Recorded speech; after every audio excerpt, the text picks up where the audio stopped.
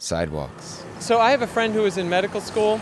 It was a class they were talking about dying, caring for the dying or something, or suicide. I don't know. Maybe it was a class they were dealing with euthanasia or something. And so they asked the people in the class, "Do you ever think about death, dying?" And she said, "Yeah.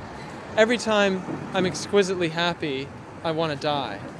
And of course, people in the class thought that was kind of odd. Usually, it's somebody who's really depressed, tired of life, or something. And they said, "Why would you do that?" And she said, "Well, I just think if I'm this happy on earth, how much better must heaven be?"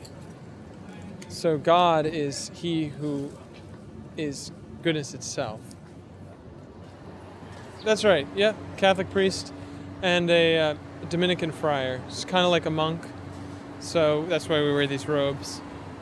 And it's a consecration of your whole life to God. So analogous to getting married, you could say. You fall in love and you meet somebody. Well, people who join religious orders love God. They want to join their whole life to God. They want to dedicate their whole life to Him, knowing Him and serving Him and loving Him. So, well, I believe God exists, and I believe that the purpose of our existence on earth is to lead a life by His grace, to lead to eternal life with Him in heaven. And if that's true, that's a big deal. So yeah, that's a good question.